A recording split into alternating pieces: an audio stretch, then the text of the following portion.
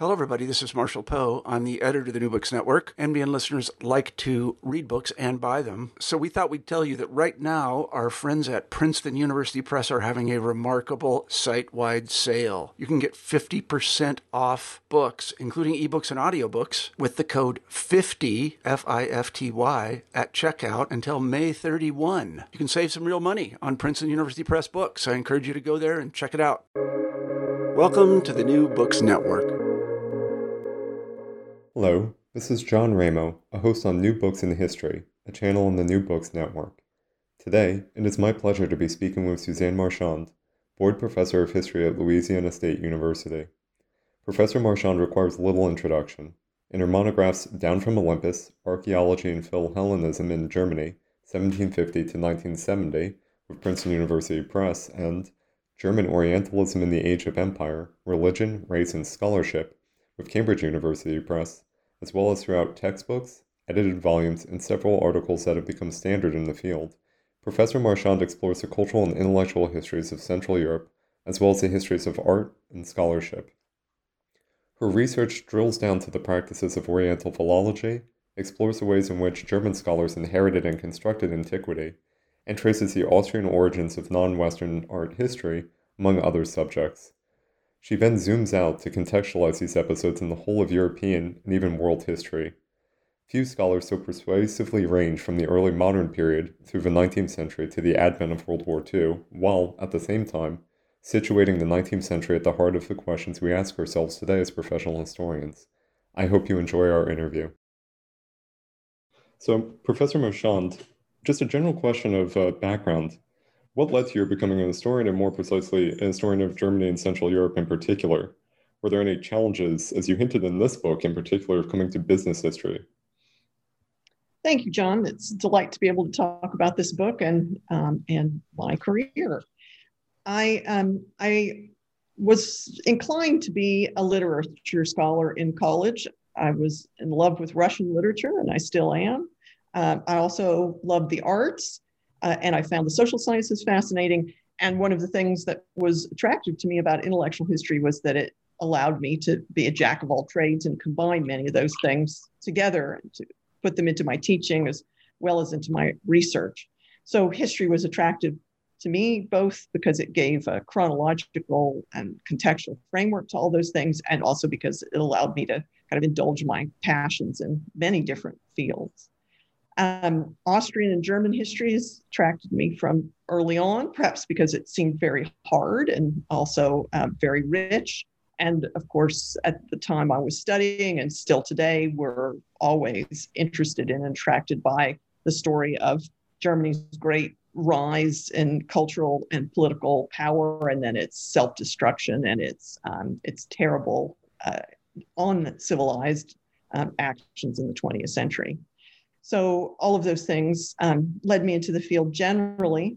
I came to business history accidentally in many respects. I took a walk through the Habsburg silver cabinet one year when I was in Vienna, and I discovered there just a multitude of styles of tableware that I hadn't realized existed, and I thought I might be able to do some sort of counting of styles, classical, Oriental, European, by looking at the porcelain industry, and in that way get beyond what I had done before in the history of scholarship with respect to those different fields, classicism and Orientalism.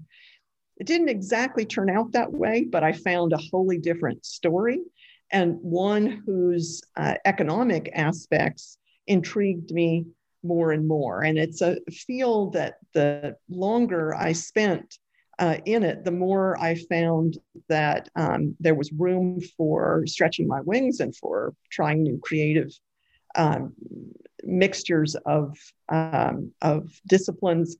I still think today that there is a tremendous amount of unstudied consumer history and economic history in the German lands that could very profitably be explored by many, many scholars in different directions. So I'm very pleased that I took that turn, at least for this book. I'm hoping to do a little bit more in future. But I will also continue to be an intellectual historian, both in my teaching and my research. So I also don't want to leave that piece behind.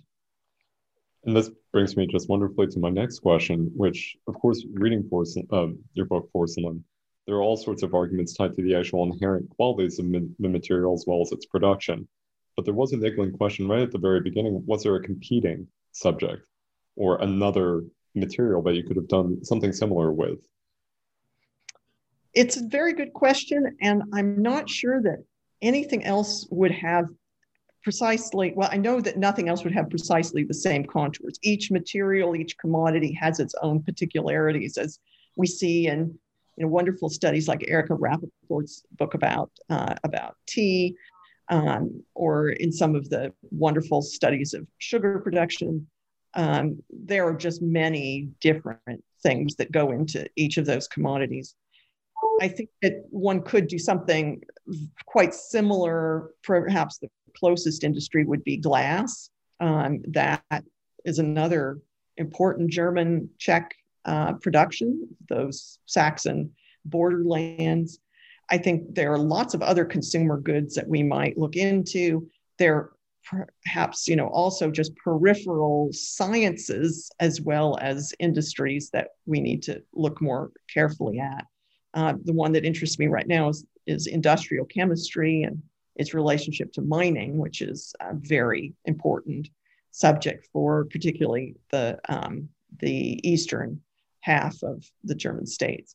But there are, I think, many parts of the history of consumption, particularly for the German lands, that have not been well studied. Textiles, coal, iron, steel, those are better studied, of course, and they're major industries.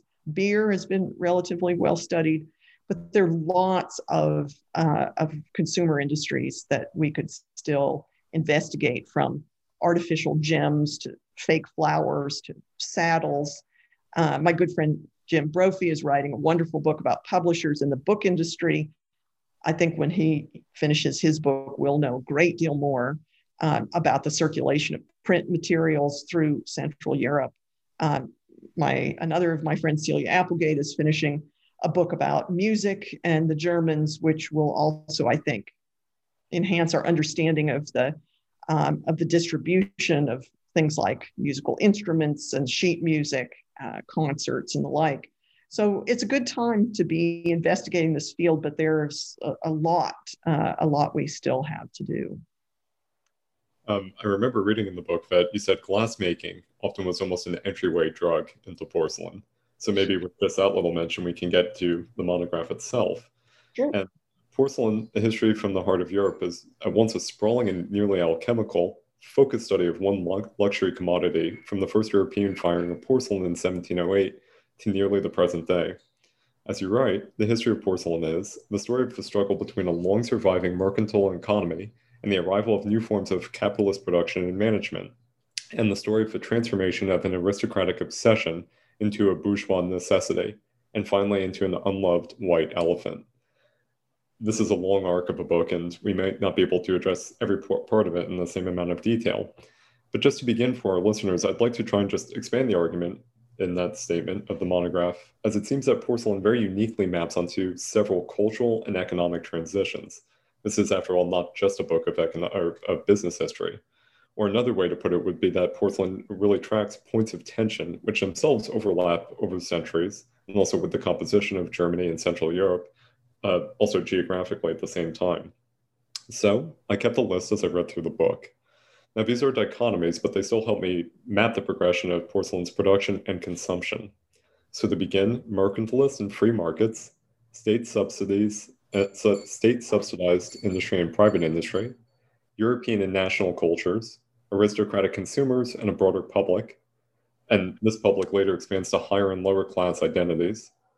Goods produced for domestic markets and goods intended for export. Artisanal craft and industrialization, including chemistry. Producers and consumers. Personal and industrial products. Male and female uses of porcelain. Display and quotidian objects. Taste and function. And copies and originals. So here, porcelain would seem to be the one product able to reflect all of these changes through continental Europe, and even, and I think this is where the business history aspect comes in, for some of these transitions. And, as your book takes really wonderful pains to prove, so did the actual workforces of the porcelain industry as well, whether from the leadership down to the women decorating the heads of porcelain dolls. Now, I know this is a larger question to ask, but do you think this is generally a fair characterization of the book? That is, porcelain at the center of various transitions? Or would you argue otherwise, or maybe I even missed a few transitions in that list? I think that's a lovely description. It was one of the revelations as I wrote this book, how many ways in which I could match the history of porcelain to what I knew more generally about German cultural or economic history. Or porcelain taught me things about that history that I hadn't seen before, but which then really seemed to form interesting patterns. So I did end up writing a book that I think is a kind of stealth German history, or a kind of German economic history by other means. Now, I would never argue that it replaces those other histories. There isn't enough politics in it, for sure.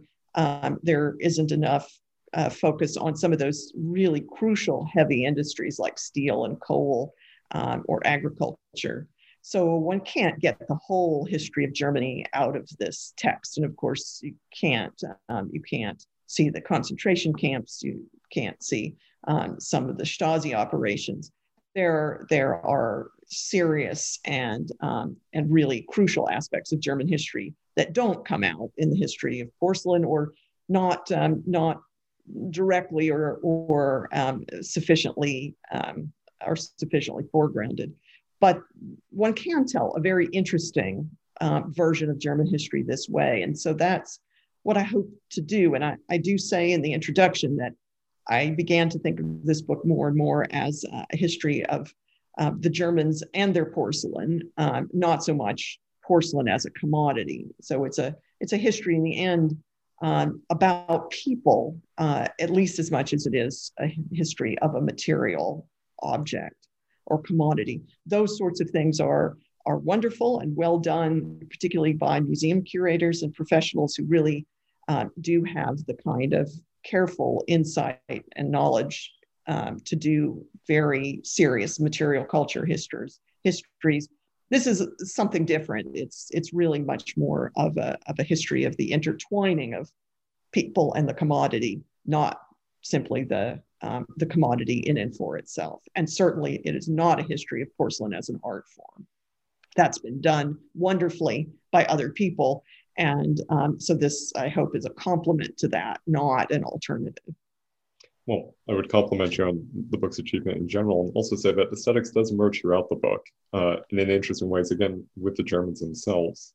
And here, one key term that came up again and again through the book with porcelain, and that I think might require also a little further explanation, both for our listeners and for people who will be reading the book, is Glanz.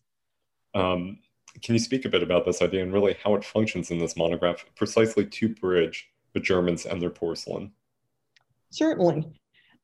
One of the terms that was used very early on by a very serious collector of porcelain, who then also became the owner of a mercantile manufacturing, was Glanz, or elegance, or refinement, one could translate it as. And for him, that's what porcelain provided. It provided proof that your kingdom or your polity had the refinement, the elegance, the taste to produce this luxury good. Took a very skilled set of artisans to produce it. It was very expensive to produce. And in the 18th century, virtually no manufacturers made any money, most of the time anyway. So one made porcelain and owned porcelain really for the sake of glance, not for the sake of function. It was an advertisement of your refinement. And that has, to a certain extent, stuck with porcelain as a key quality. Porcelain is the highest grade of ceramics. It's the most difficult to make. It's very hard to fire properly. Glazes are very difficult to get right and to fire to keep their true colors. So it is not something that you make just because it holds heat well for your coffee, or just because you think that somehow it is the whitest possible ceramics. It has to be a real aesthetic choice to consume porcelain. Now, it was useful as a commodity in industrial settings for some of those more functional uses. Once it could be made more cheaply for electrical insulators, for example, for gas jets, even for percussion caps for mines. But it was chiefly made and used as a luxury product that gave you some measure of refinement, even once it became a bourgeois commodity. And you can see this in the typical usage of porcelain even today, and that is that it's not what you eat off of for your everyday meals. It's what you pull out for Christmas or for Hanukkah or for your special occasions. That is the quality that has always sort of inherent in porcelain, is that it is a special and kind of elegant proof of the household's taste. So in a sense, glans does survive all the way up until the 20th century then. It does. And perhaps it's one of the things that has made it difficult for it to survive in today's market, is that that many of us no longer spend that kind of time on special meals or dinner parties that we used to. That is not where our luxury choices now reside. They go into electronic choices or cars or watches or travel. But for a very long time, people were willing to spend extra cash for that kind of glans. And as I think the book also shows, that this was a concern really right from the beginning, as you said, with these German princes in the Holy Roman Empire. And something very interesting, I think, with the book is that in some ways you take a starting point with German adoptions of mercantilism as a state economic policy before you really start to get into the labor-intensive work of how porcelain production grew within this model. As you write, the procedures of porcelain could well have, and indeed likely have, emerged in a different economic context. That's my paraphrase of a sentence. But it's also harder to argue that the industry would have survived without mercantilism as well. Now, there's also a third component of the book in this equation, and that's namely the consumption of porcelain, in addition to the other work. And so given that porcelain was, as we've been discussing at first, and really always a luxury good of some sense, but in the very beginning for an aristocratic class, can you maybe share a little more about your thoughts of how mercantilism and porcelain were directly connected? And then to add to that, how mercantilism might have directly influenced the consumption of porcelain as well, both in the early period and also as you take the story into the 19th century. Okay, so mercantilism certainly was the pervasive economic orientation at the time that porcelain was first produced in Europe in 1708. And when the Saxons founded their first industry, they founded it in part to try to do away with East Asian imports of porcelain, which the Elector of Saxony, Augustus the Strong, had spent a tremendous amount of money on in the past decades. And so the substitute industry, by making porcelain at home, was already then thought of as being something that would keep the dollars, or as it were, the gulden of the Saxon emperor or elector, excuse me, in the state. He would not spend money on exports. That would also not feed those hungry Dutch traders, who were the ones who were chiefly importing the East Asian porcelains. So in addition to providing the kind of glance proof that the state was able to produce a good of such refinement and quality, porcelain was thought of as being a good that then could keep aristocratic and royal spending within the nation. It would not go for those foreign imports, the East Asian porcelains that were so highly valued. The second calculation there was that the court would follow where the elector or the prince led, and they too would buy porcelain from the manufactory, the local manufacturing. Further, the idea was that bringing manufacturers to a polity improved the tax base, improved the skill level of the population, brought good jobs to places that were still at the time devastated from the after effects of the 30 Years' War. So all of those considerations helped to incline princes to build porcelain manufactories that they could thereby enhance their own glance, but also they could improve their balance of trade, as it were, and the luxury industry expenditures would stay within their borders rather than go for exports. And through the 18th century, we see patterns of many, many different tariffs imposed by the small states to protect their own industries, privileges given to those manufactories, including monopolies on production and sales within the polity, various kinds of trade barriers erected to try to keep out others. All of that classic mercantile practice. And that continued right through the Napoleonic era. However, the Napoleonic continental system had a devastating impact on the whole of the industry. And afterwards, some of the new tariff regulation, especially the Prussian 1818 tariff, opened up the markets to newer, freer trade, which really challenged the old mercantile manufactories.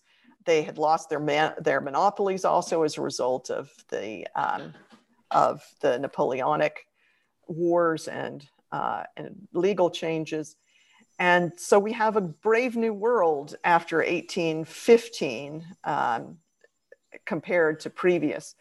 But even at that point, states who had very well-established porcelain manufactories often did try to keep them in business by subsidizing them, by keeping them on the state budget as long as they could. Now, as a kind of national institution, artistic institution for the advertisement of the nation's glance.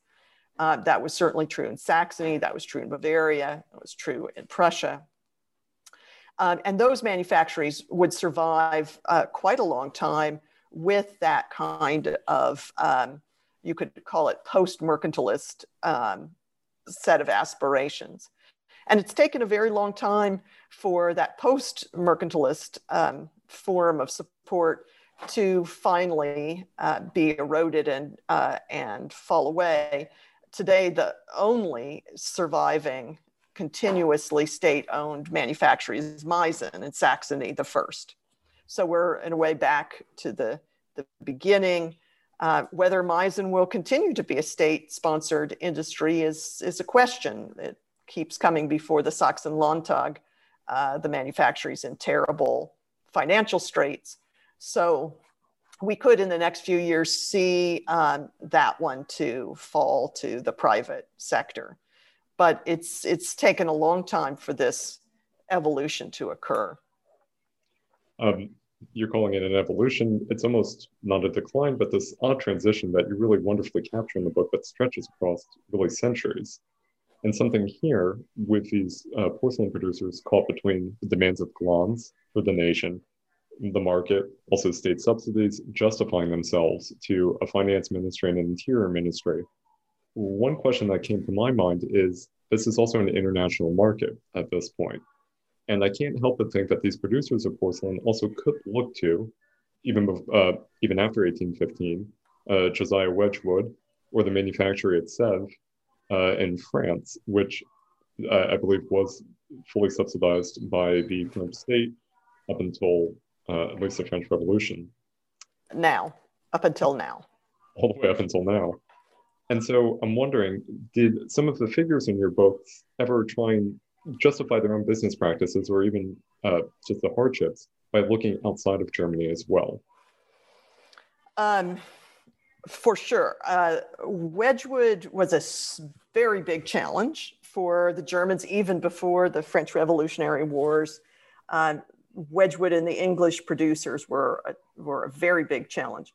But trying to follow Wedgwood's model was not so easy, especially for the state producers. The private producers took his lessons, and you see in the early 19th century, many entrepreneurs in the ceramics segment, as well as in other segments, looking to England for inspiration. This is just where they find models for what kind of private industries they want to found. But they can't do things exactly in the English way. Labor is very cheap in Central Europe. Machines are very expensive. So they have a hard time adopting the same kind of labor practices and the same kind of machine uses. And they continue using manual and animal labor a lot longer than the British Isles. They're not as good as adapting to coal, in part because wood is cheaper in Central Europe. So all of those things make the business practices a little different. The market is far more segmented, and there are far more blocks in the market in Central Europe. All those tariffs, all those separate states, all those borders, all those exchanges of currency, that makes it harder to find a bigger market.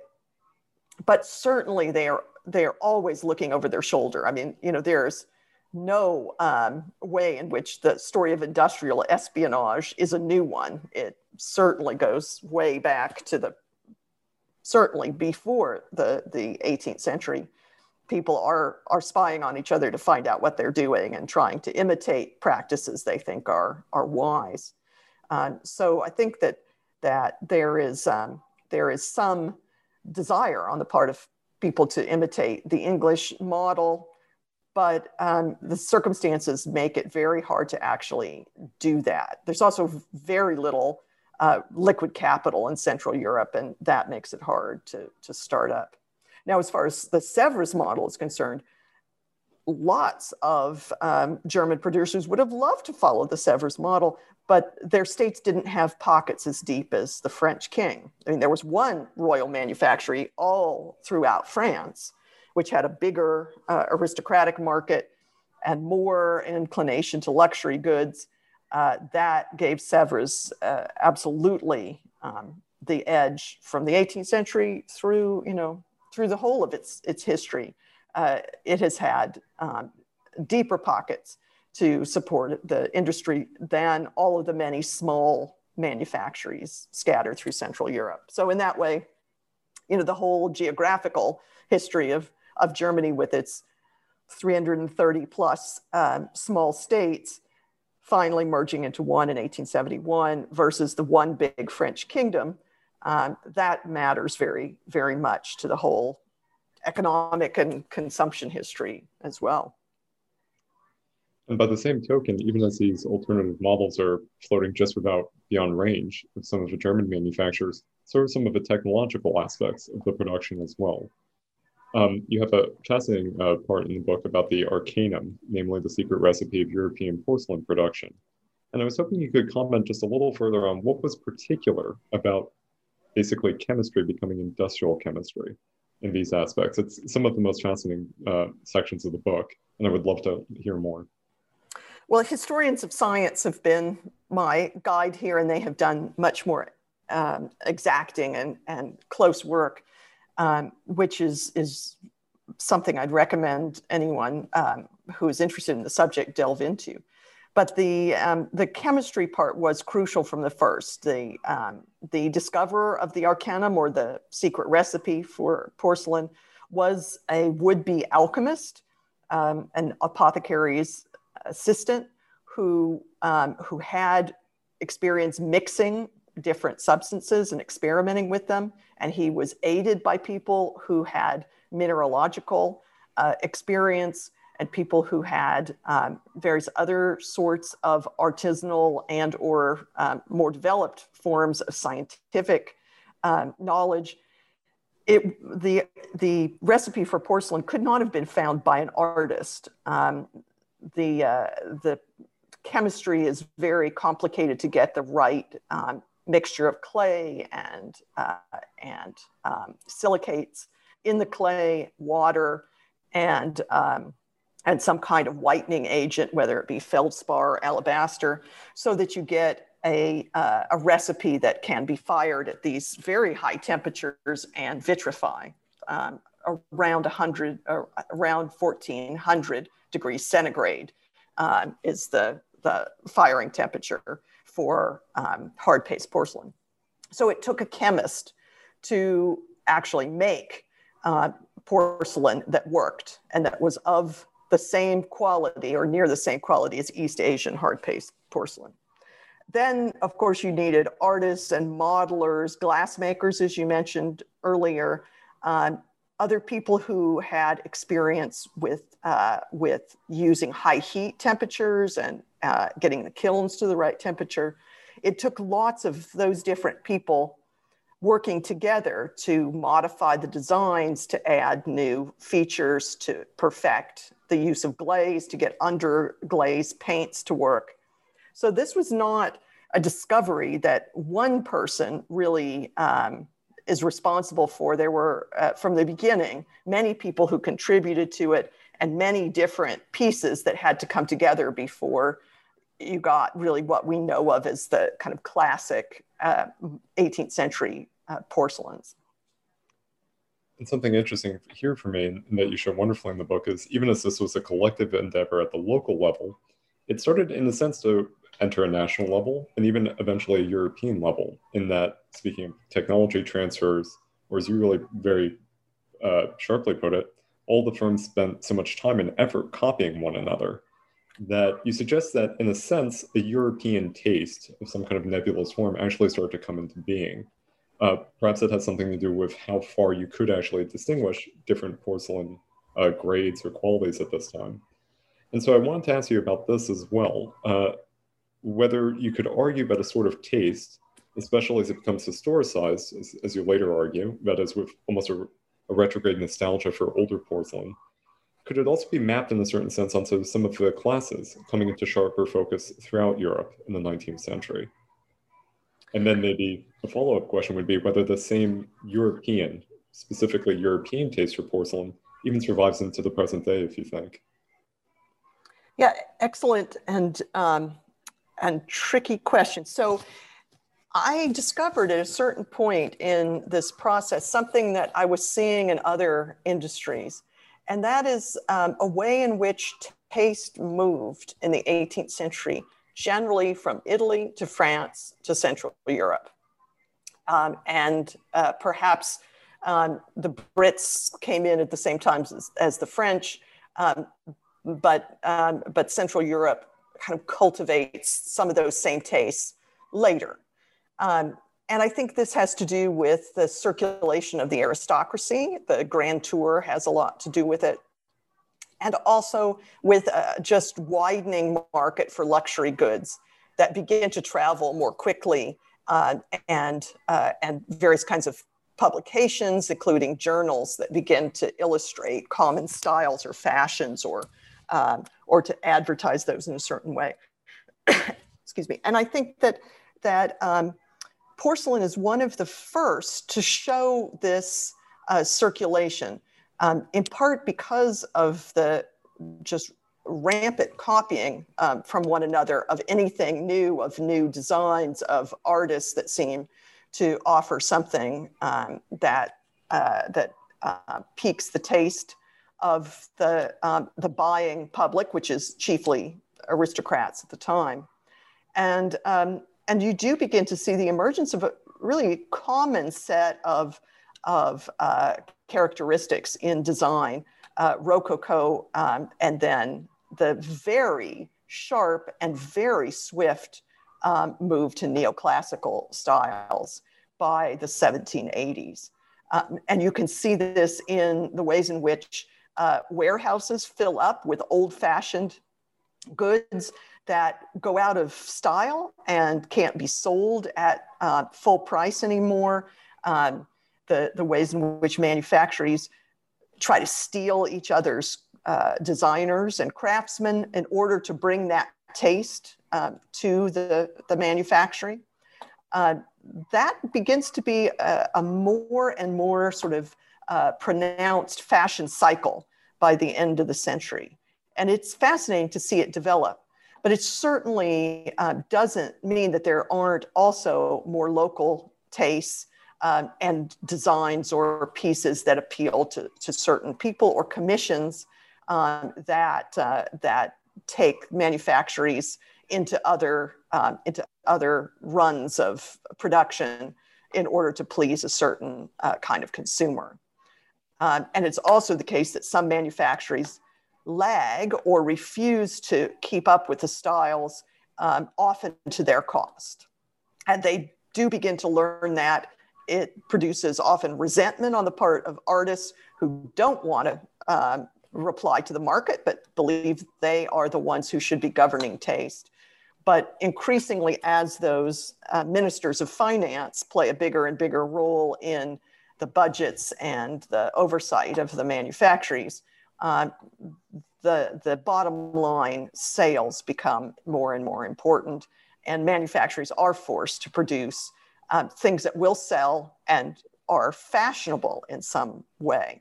Now, you ask about class stratification, and that certainly becomes important by the 19th century.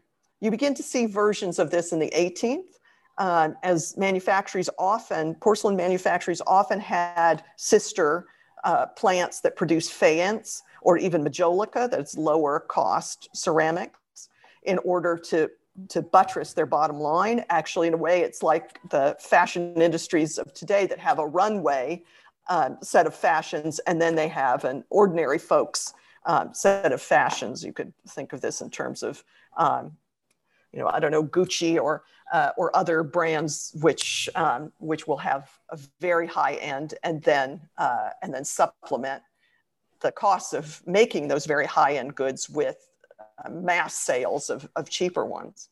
That's already going on in the 18th century, but it's more pronounced in the 19th.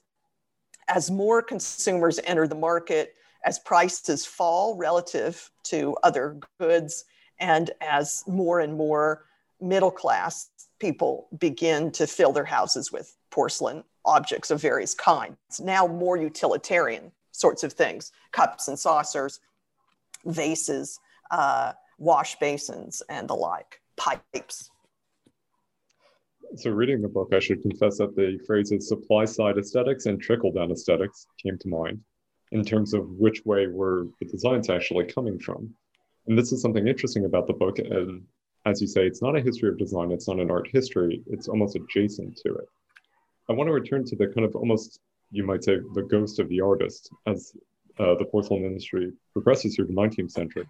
But I'd like you to also just address very briefly, perhaps, the actual creation of porcelain for export. So you have fascinating examples of pieces that were made to be marketed to Turkish customers, to Americans.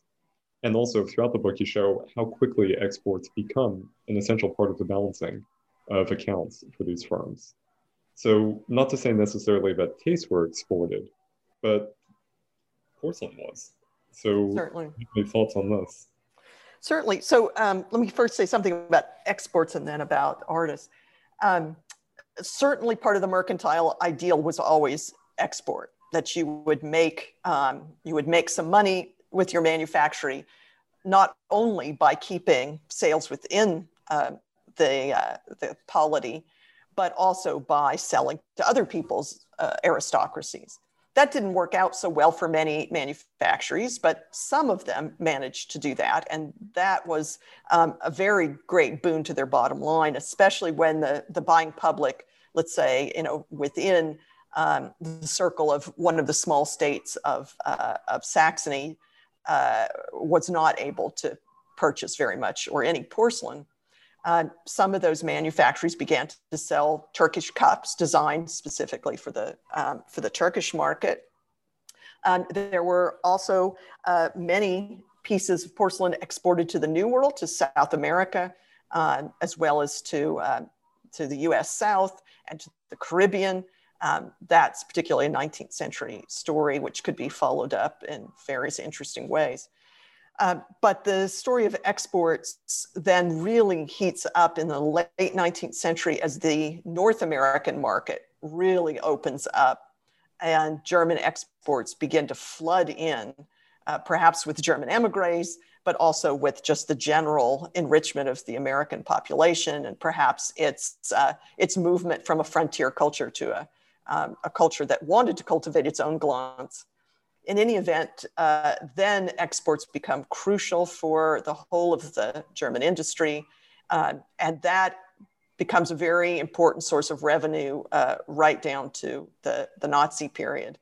After the Second World War, the export trade is crucial, absolutely crucial to the survival of Meissen beyond the Iron Curtain. They produce almost exclusively for Western European sales in hard currency. And that's a crucial reason for keeping the manufactory open and for its production and for its survival, even as an old aristocratic industry in a socialist state. So exports are certainly a crucial part of the whole package. Now, as far as artists are concerned, in the 18th century, those artisans who stood at the top of the manufactories, the master painters, the master formers, were very well paid and very well regarded. After 1815, they began to really lose their status and their pay fell relatively steeply. They began to be replaced by cheaper painters or by transfer printing, by various kinds of new small technologies. And none of that was very pleasing to the artists who wanted to maintain an old status identity as creators of art. And one sees this actually more broadly in the decorative arts as they become more and more subordinated to high and fine arts, such as painting or sculpture, for example, which are now more and more clearly differentiated from mere decorative arts. The consequence of this is in part that the manufactories increasingly do produce things that are identicals, although many of them can be commissioned still or made personal by adding different sorts of designs or inscriptions. But also the manufactories increasingly don't try to do too much lavish innovation, to get too ahead of the market, with the exception of what they produce for the great exhibitions, which become the places to show off your artistic genius. But those are almost always small runs of objects, special objects that are shown there, not the everyday kinds of products that are produced in the manufactory itself. And a wider and wider gap begins to emerge between what's displayed at the exhibition and what's actually sold by the manufacturers. That was a discovery I made in the course of this research that I had not anticipated, but I found it very interesting, and it runs right through the 20th century, this further and further differentiation between a kind of high art that the manufactory, particularly the state manufacturers, continue to produce to keep themselves in the category of the fine arts, or at least the high decorative arts, and the general run of products that they produce to keep themselves solvent in the market. And here, I think something that's really fascinating in your exploration of the Biedermeier period in the 19th century is, if I'm reading it right, that there's actually a meeting of the market that's technologically possible in such a way that almost an artist with taste almost emerges.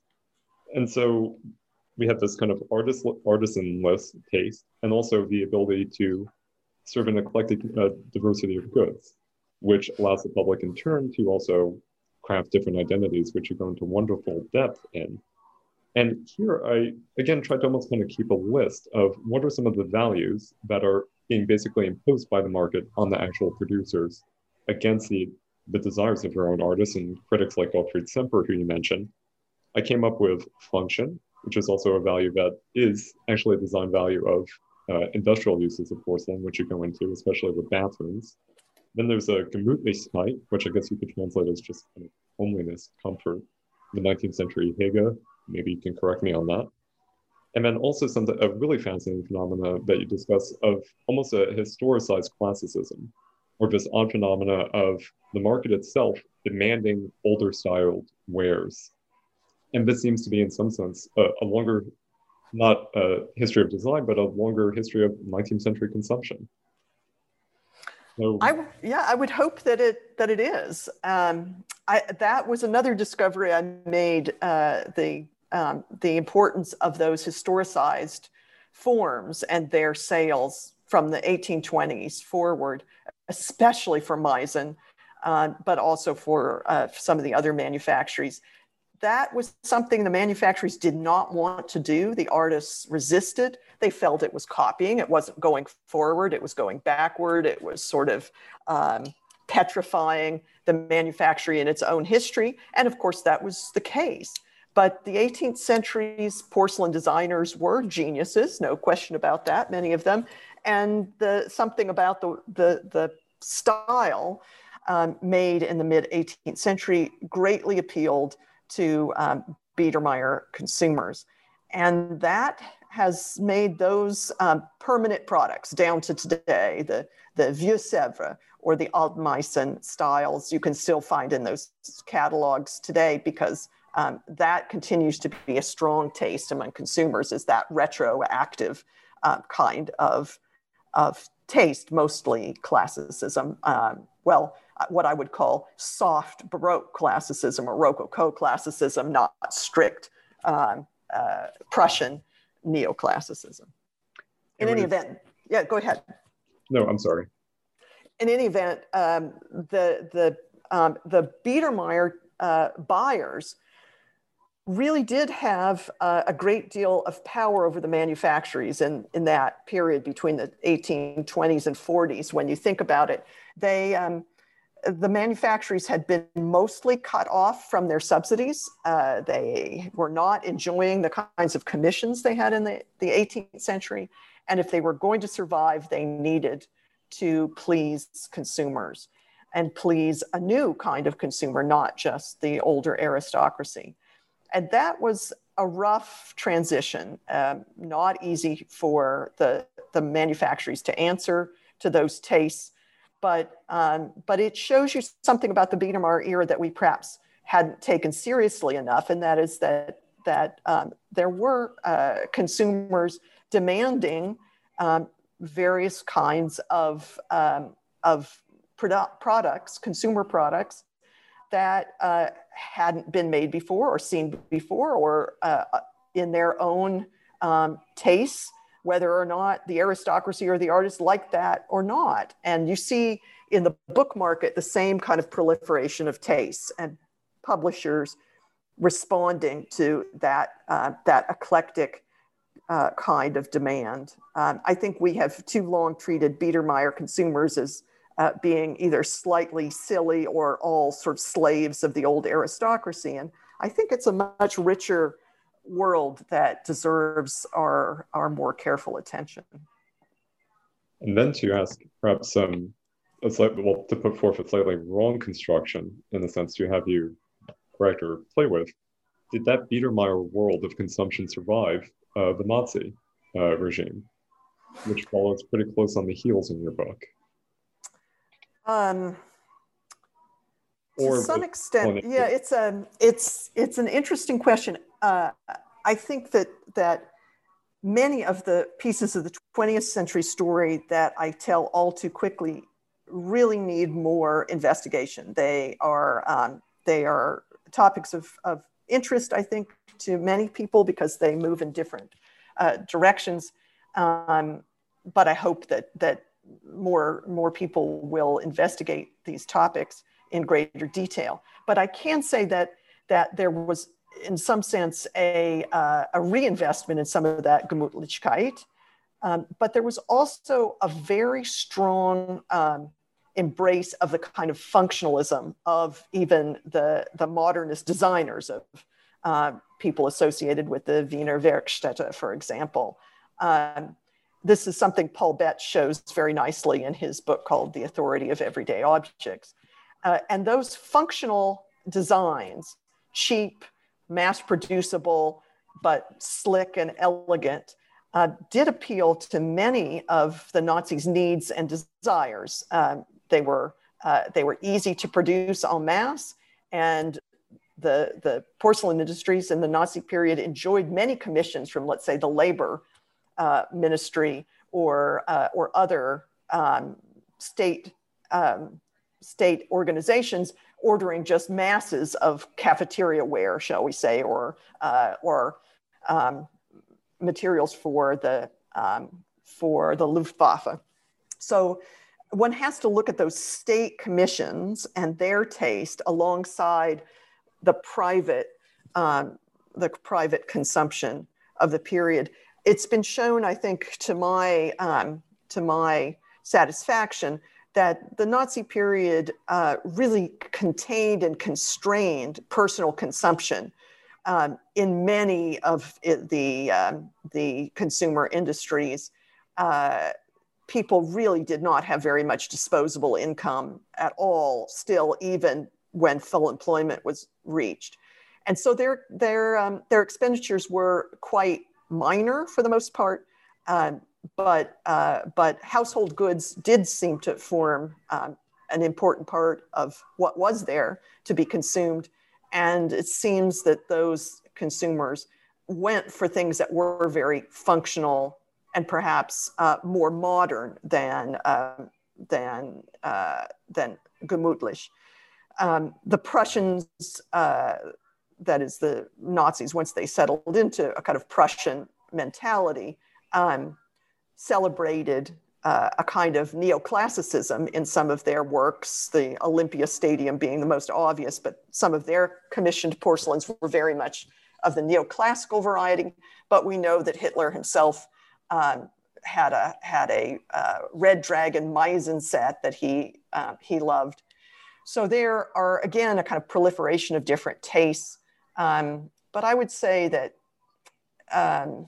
in a lot of ways, the Nazi period continues the Weimar period more than it goes back to the Biedermeier era. That's just thinking off the top of my head to that question. And I think the book does answer that in the survival of the eclecticism, the diversity of tastes, and even what you mentioned of just absolutely huge catalogs of the producers in terms of the products they offered. Right. And that might bring us to the last part of the book, which is in many ways tragic. Is there an end to the porcelain industry in Germany and maybe the rest of the world? And there, a question returning to the historization, the desire for old goods, maybe an open question to start to draw our interview to a close is porcelain in a sense trapped by its history, be it mercantile, be it trapped by catering to the taste of a public that may or may not be there any longer? Is that almost a motivating force now behind porcelain, or at least in the post-war period? That's a very insightful thought. And it strikes me as correct.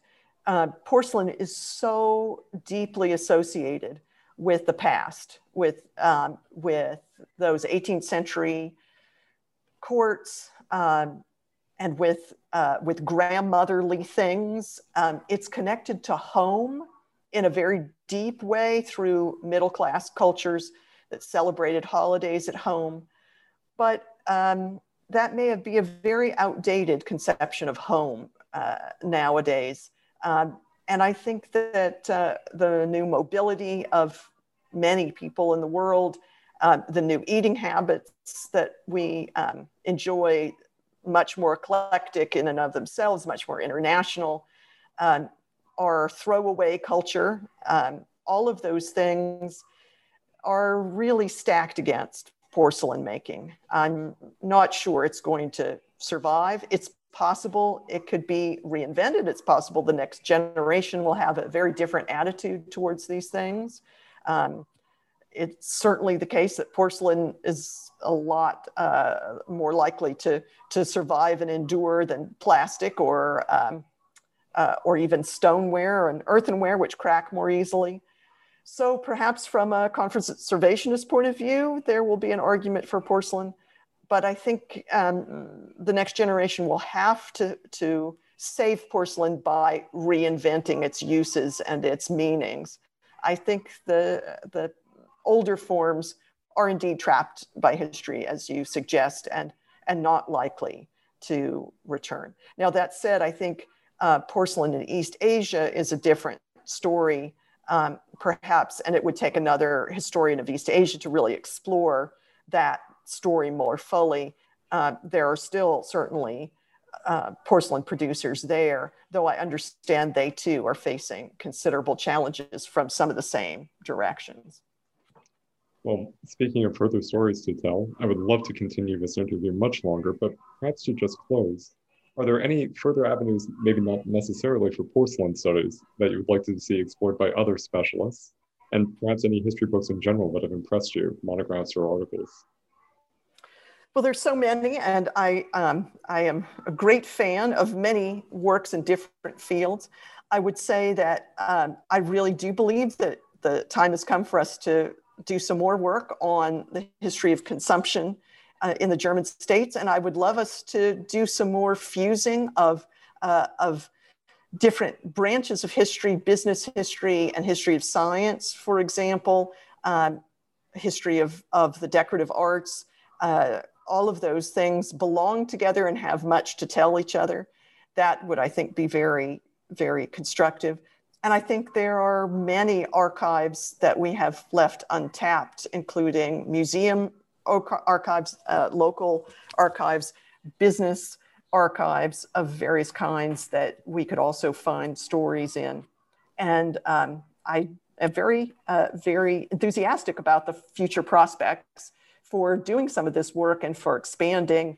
And I think making more concrete some of the cultural history that we've done in the past with these new sources, and also with our attention turned perhaps more directly to the materials and to the economic inputs that were essential in making culture actually happen.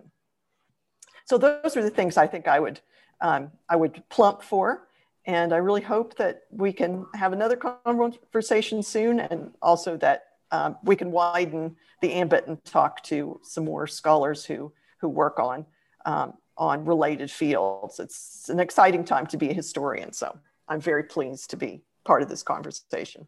And on that note, I can warmly recommend the book as a model for the kind of history you're calling for, crossing different fields and different regions as well. And with that, Professor Marchand, I'll thank you very much for your time today in discussing this wonderful book, and we're all looking forward to seeing what you write next as well. Thanks so much, John. It's been a great pleasure.